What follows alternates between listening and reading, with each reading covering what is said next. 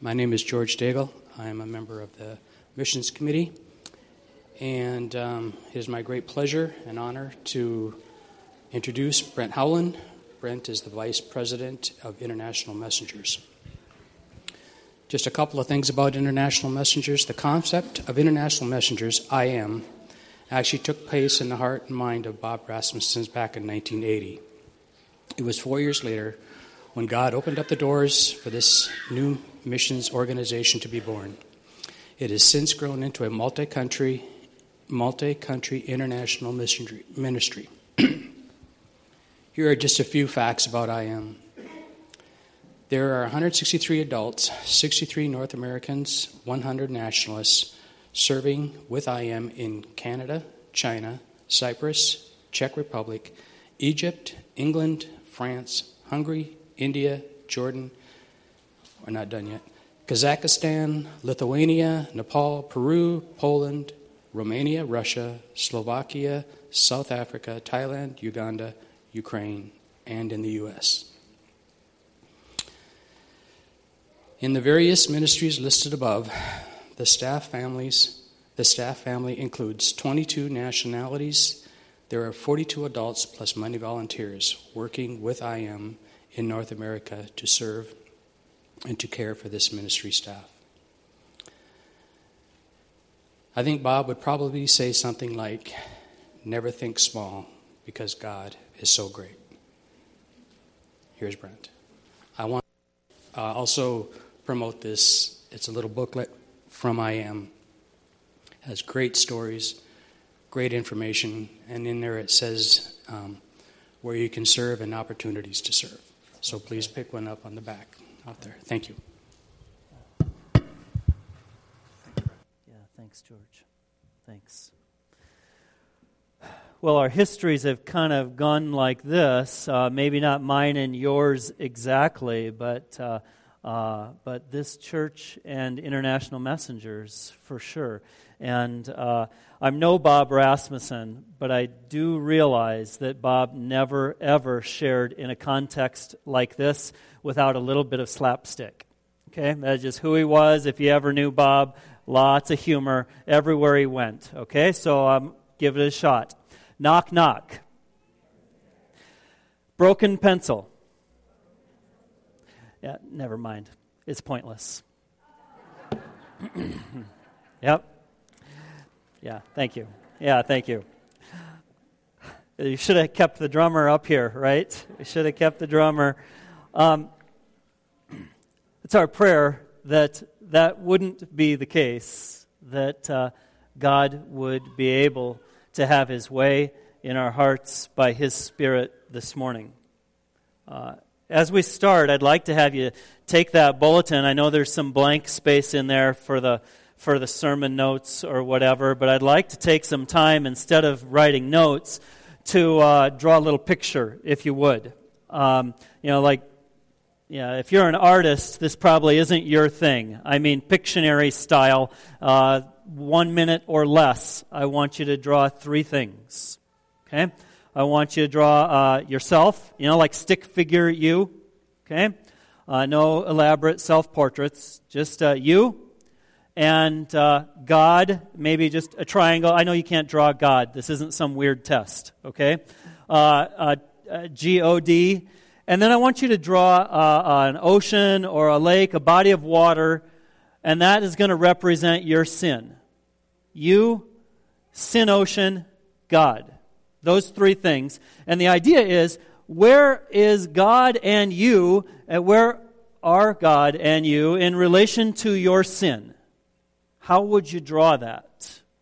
I'm going to stand up here and instead of humming the Jeopardy theme song while you do that, I'm going to just kind of talk for a minute about some of what's going on in Egypt.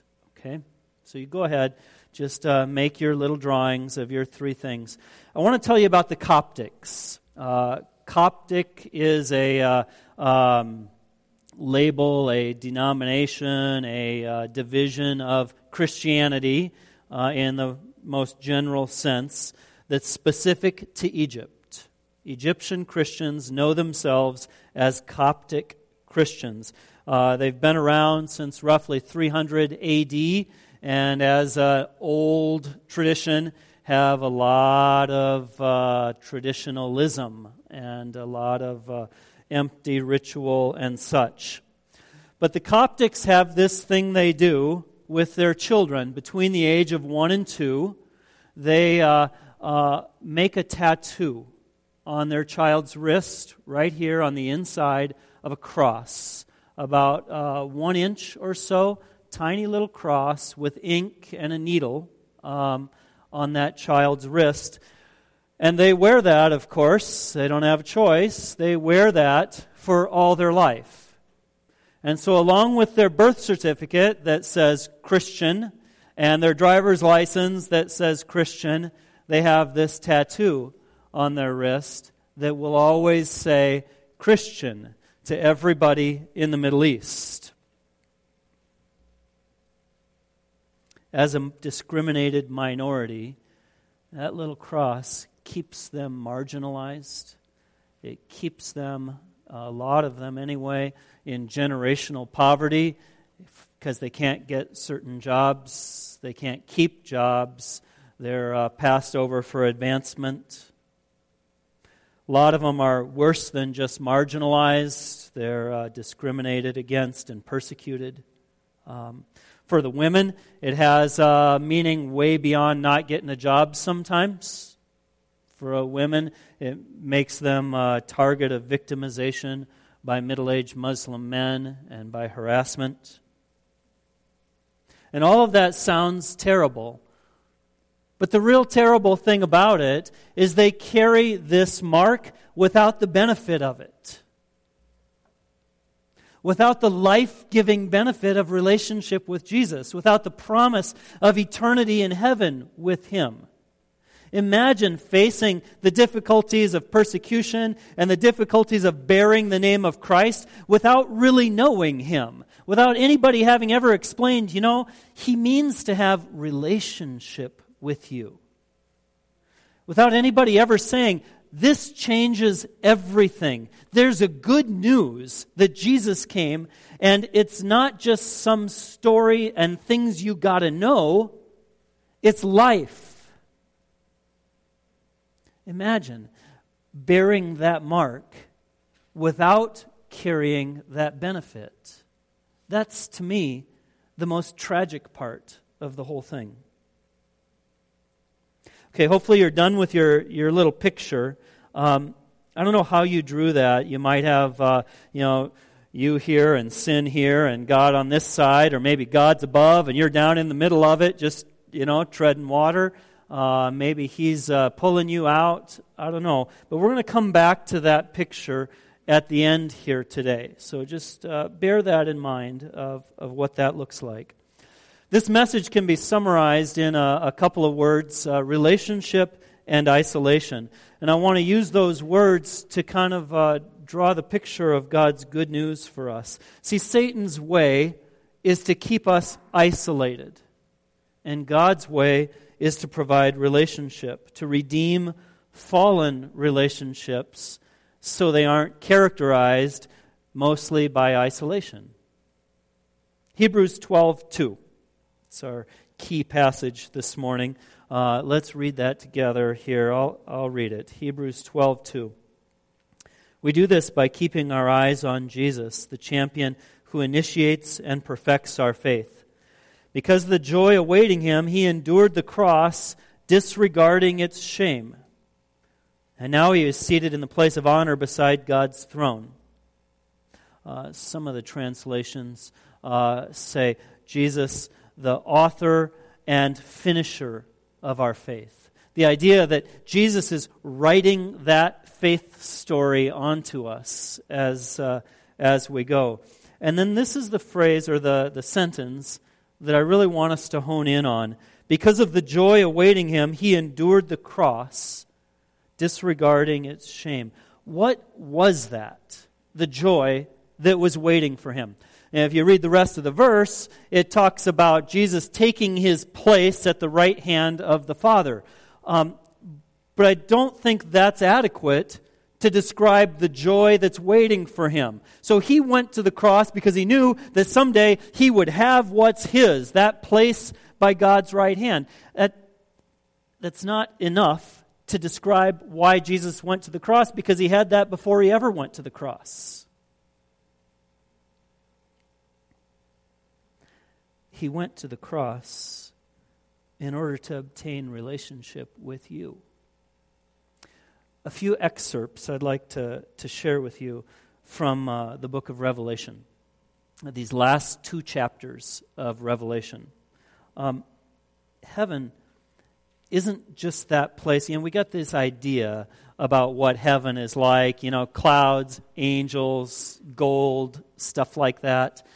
But the key characteristic of heaven is there's no sin at all. Imagine a place where there's no sin that messes up the relationships. Imagine your own relationships with people and all the reason to not trust, all of those reasons are gone. And not just subtracted, like gone as in no knowledge of that kind of stuff at all. And so trust is easy and complete and not hesitatingly given. Key attribute of heaven is that there's no sin muddling up our relationship with God.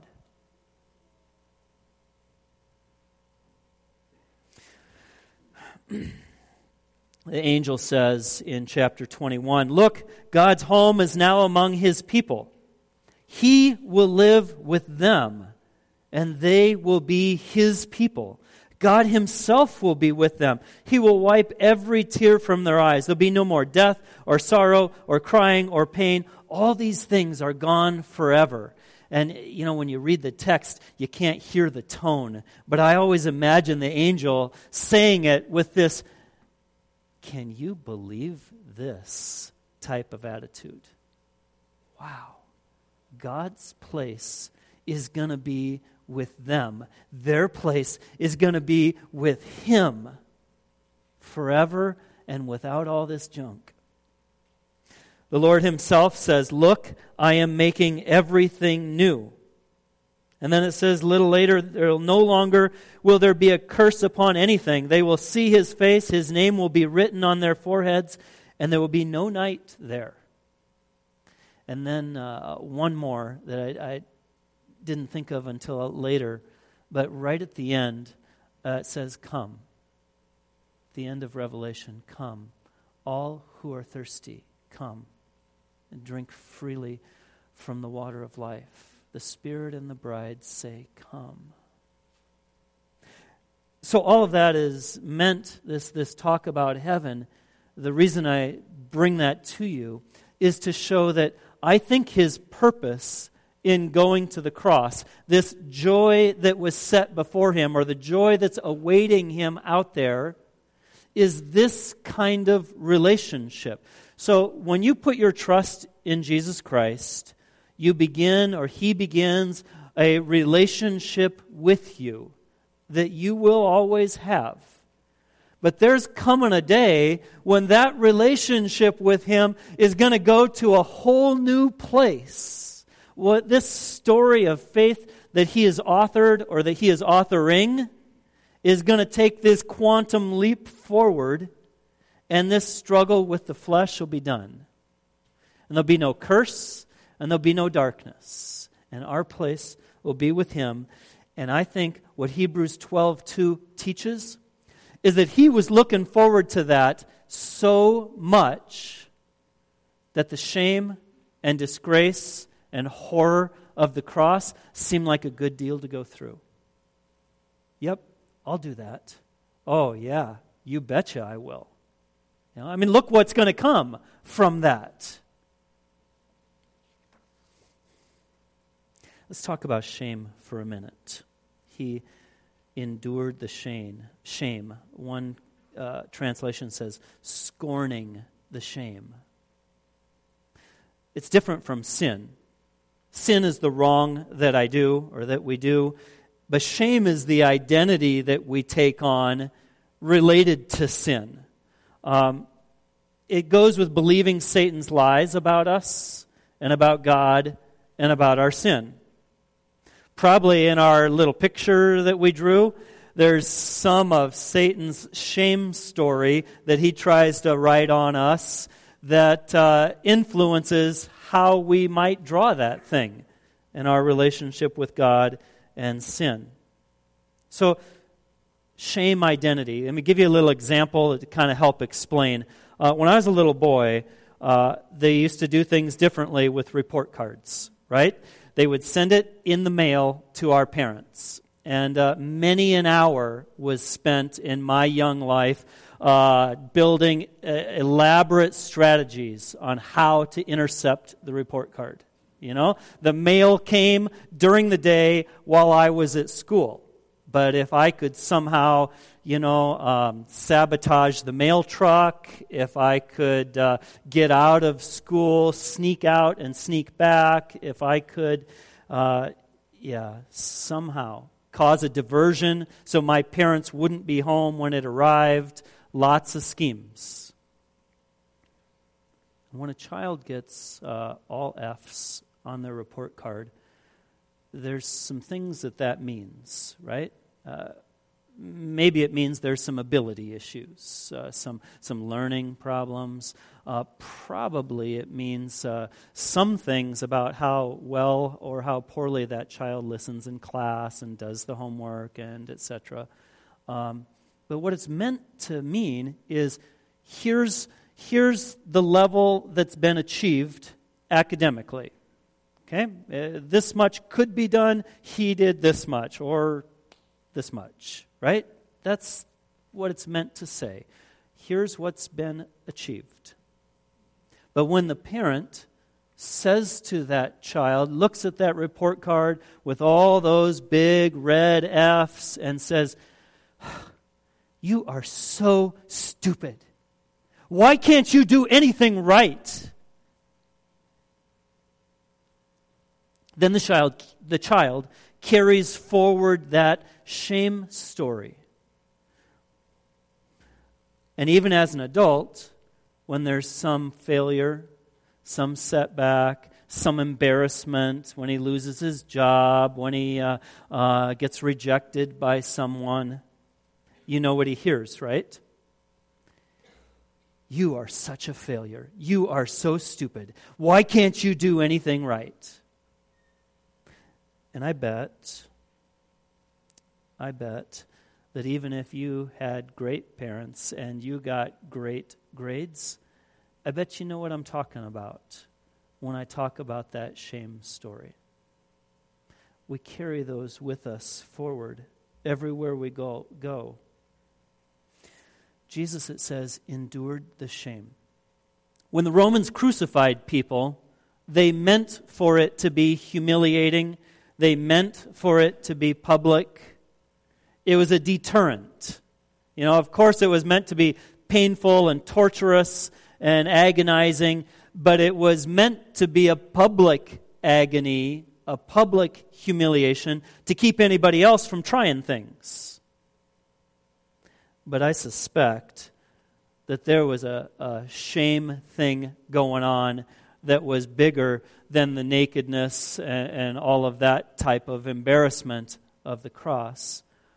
I suspect that Satan was saying some things to Jesus there on the cross. "You are such a failure. This proves it, Where's your Father now? If he loves you so much, then where is he? What's going on? How could this happen?" And on and on and on and on with the shame lies.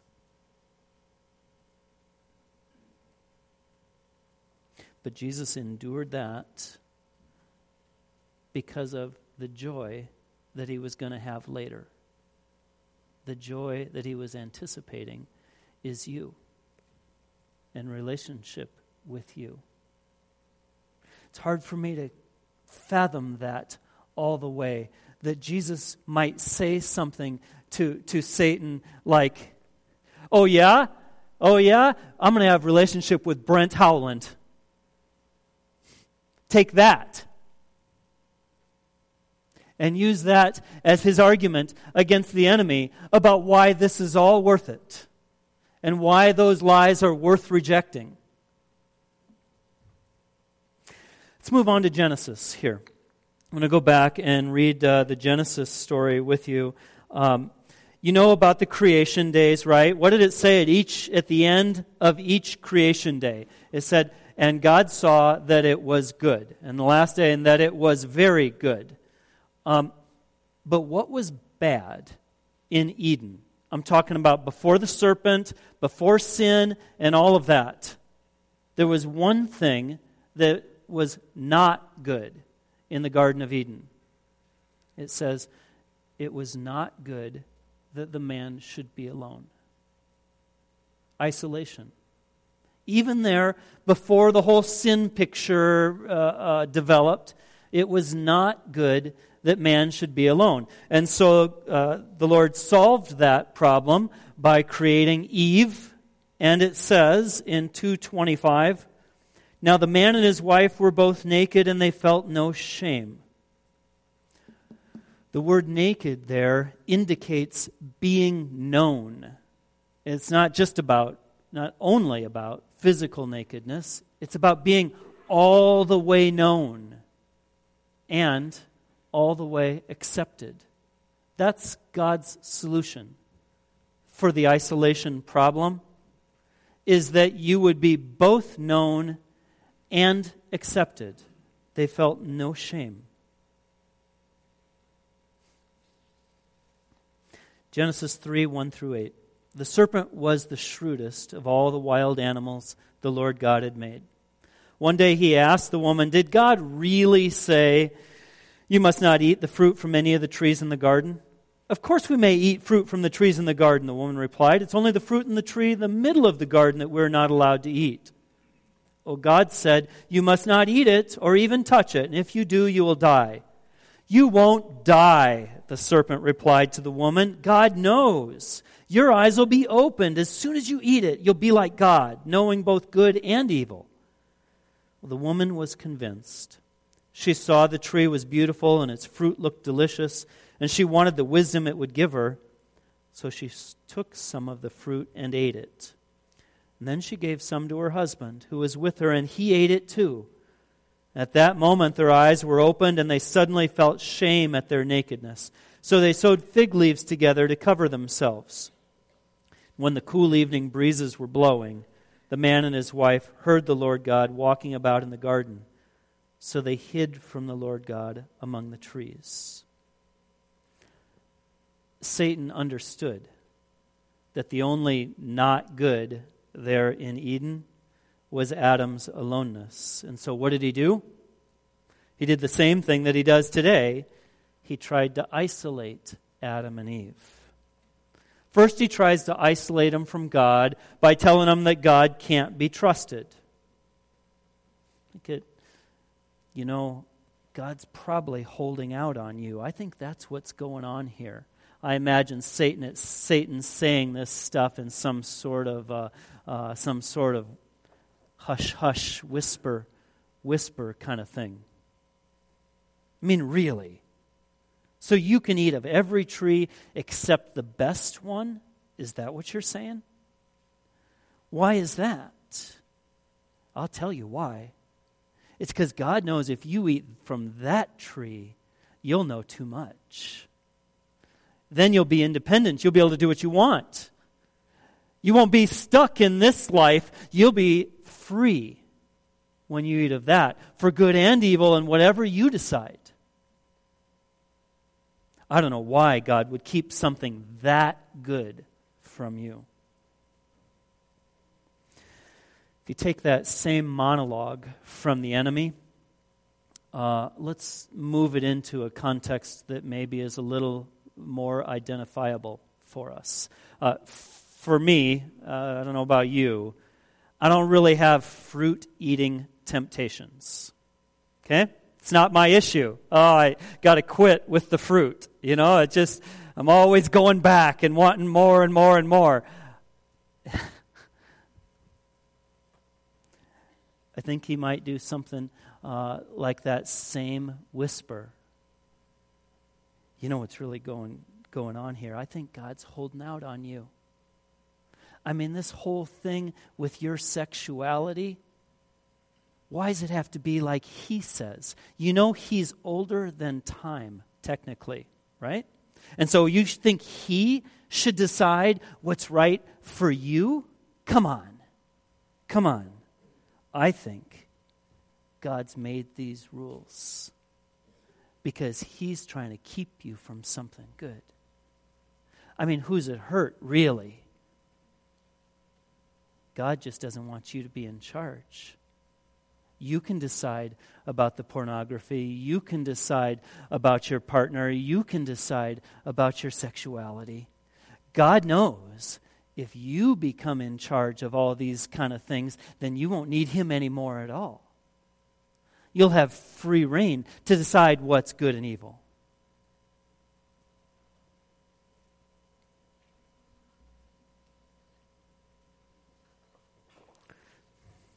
Just like Adam and Eve, when we start to doubt that God can really be trusted, when we start to, like Eve, kind of to Satan's lies, then we're set up perfectly in line for a dive right off the cliff into the ocean of sin and all the shame identity stuff that goes with it. If you go back to verses 7 and 8, it said, at that moment their eyes were opened and they suddenly felt shame at their nakedness. This identity that went along with their sin. And so they sewed fig leaves together to cover themselves.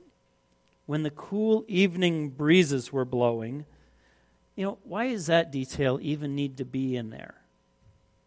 That the wind was blowing that evening.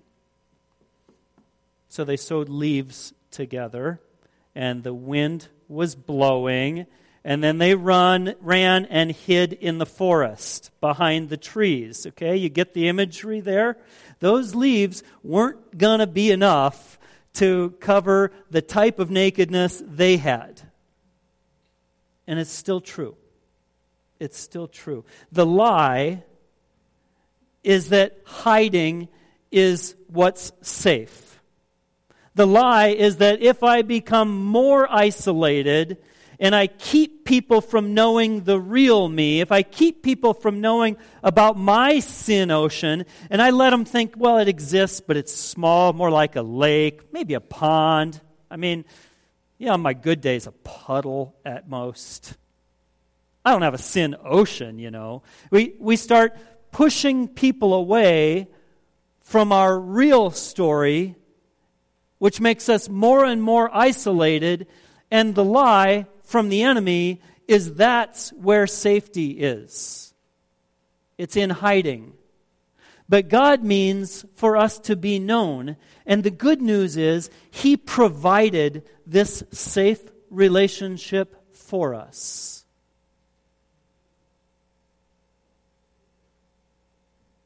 On our own, we have no way to cope with sin and brokenness. But we were never meant to be alone. From the day we were created, we were never meant to be alone. We were meant for relationship with God. And in that relationship, the safety of being fully known and unashamed is available to us. That's what he provides. Freedom from that shame story. He went to the cross and took the shame of it so we wouldn't have to have that identity. And I can say no to that identity. That is not who I am.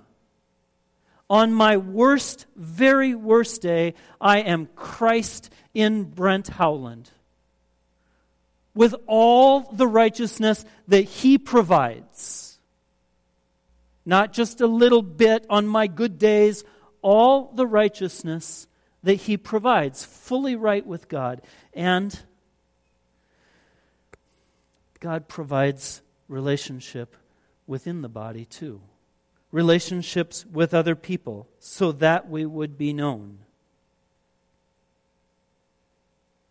God took on all that. Jesus took on all of that in order to give us this not aloneness, this new freedom in relationship with Him. Shame-free relationship. To give us a way that we don't have to hide stuff anymore. Let's go back to our picture from the beginning. Satan tells us where we are in relation to God and to our sin. And you know, if you're like me, you're tempted to believe that the stink of that water is just on me all the time, and it's the first thing that everybody smells when they're around me. But I think the Lord would say to me and to all of us, nope, stop it. That's paid for. That's paid for. And you know what? I love you so much. It was so worth it. And all I smell now is roses, okay? So stop it with that shame stuff. No. I will never, ever leave you, is His message. So a great follow-up from this message, a couple of things. Maybe redraw that picture. If the Lord Himself, in light of what we've talked about here today, in light of Hebrews 12:2 and those verses in Revelation, if the Lord Himself were drawing that little picture about Himself and you in your sin, what would it look like then if He were the one drawing that? He's not waiting for you to get it all together. Get your sin all fixed up, find some giant sponge and soak up that ocean, and then He'll be close to you. He's not waiting for you to fix it. He's saying, I'm here, right here.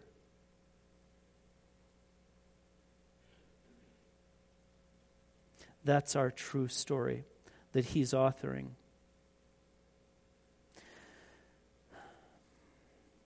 Like the Egyptians, we are marked. Not quite tattooed, but we are marked now by the relationship with Christ. We have a whole new identity, a whole new creation, born again life that He has made us into. And it's just too good. It's too good to keep to ourselves. God did all this for me, not only so that I could have this. Certainly He did it for me because of love for me. But He loves me enough and understands me enough to know that the joy that's available to me is available in relationship. And so if I hold the gospel inside me like some sort of safety deposit box that nobody can ever get into, then I'm missing on what's available. There's a joy in relationship that's available as you give away this precious treasure that the Lord has given us. As we take it to others, we find even more freedom. We find we're able to savor this new identity even more than we were before when we were just trying to cherish it. And so now I'm ready to go. I'm ready to go. He's not on the other side of my sin. He's right here with me. And I think He's got His arm around me. And He can see that big old ocean and everything. And He says, you know what, Brent? Let's go. Let's go. Let's pray. Lord, we thank You for this opportunity this morning. We thank You more than anything, just that You went to the cross for us and somehow saw that as like the best deal ever. And we are just, thank You seems too small, but we are very, very thankful for that, Lord. And then, Lord, I pray that in light of this precious treasure that you've put inside of us, in light of this new identity that you've given us, Lord, I pray that you'd give us courage to go beyond ourselves. We even need you to provide. We can't muster enough of that to make it work somehow. And so we trust you for that part of it too. In Jesus' name, amen.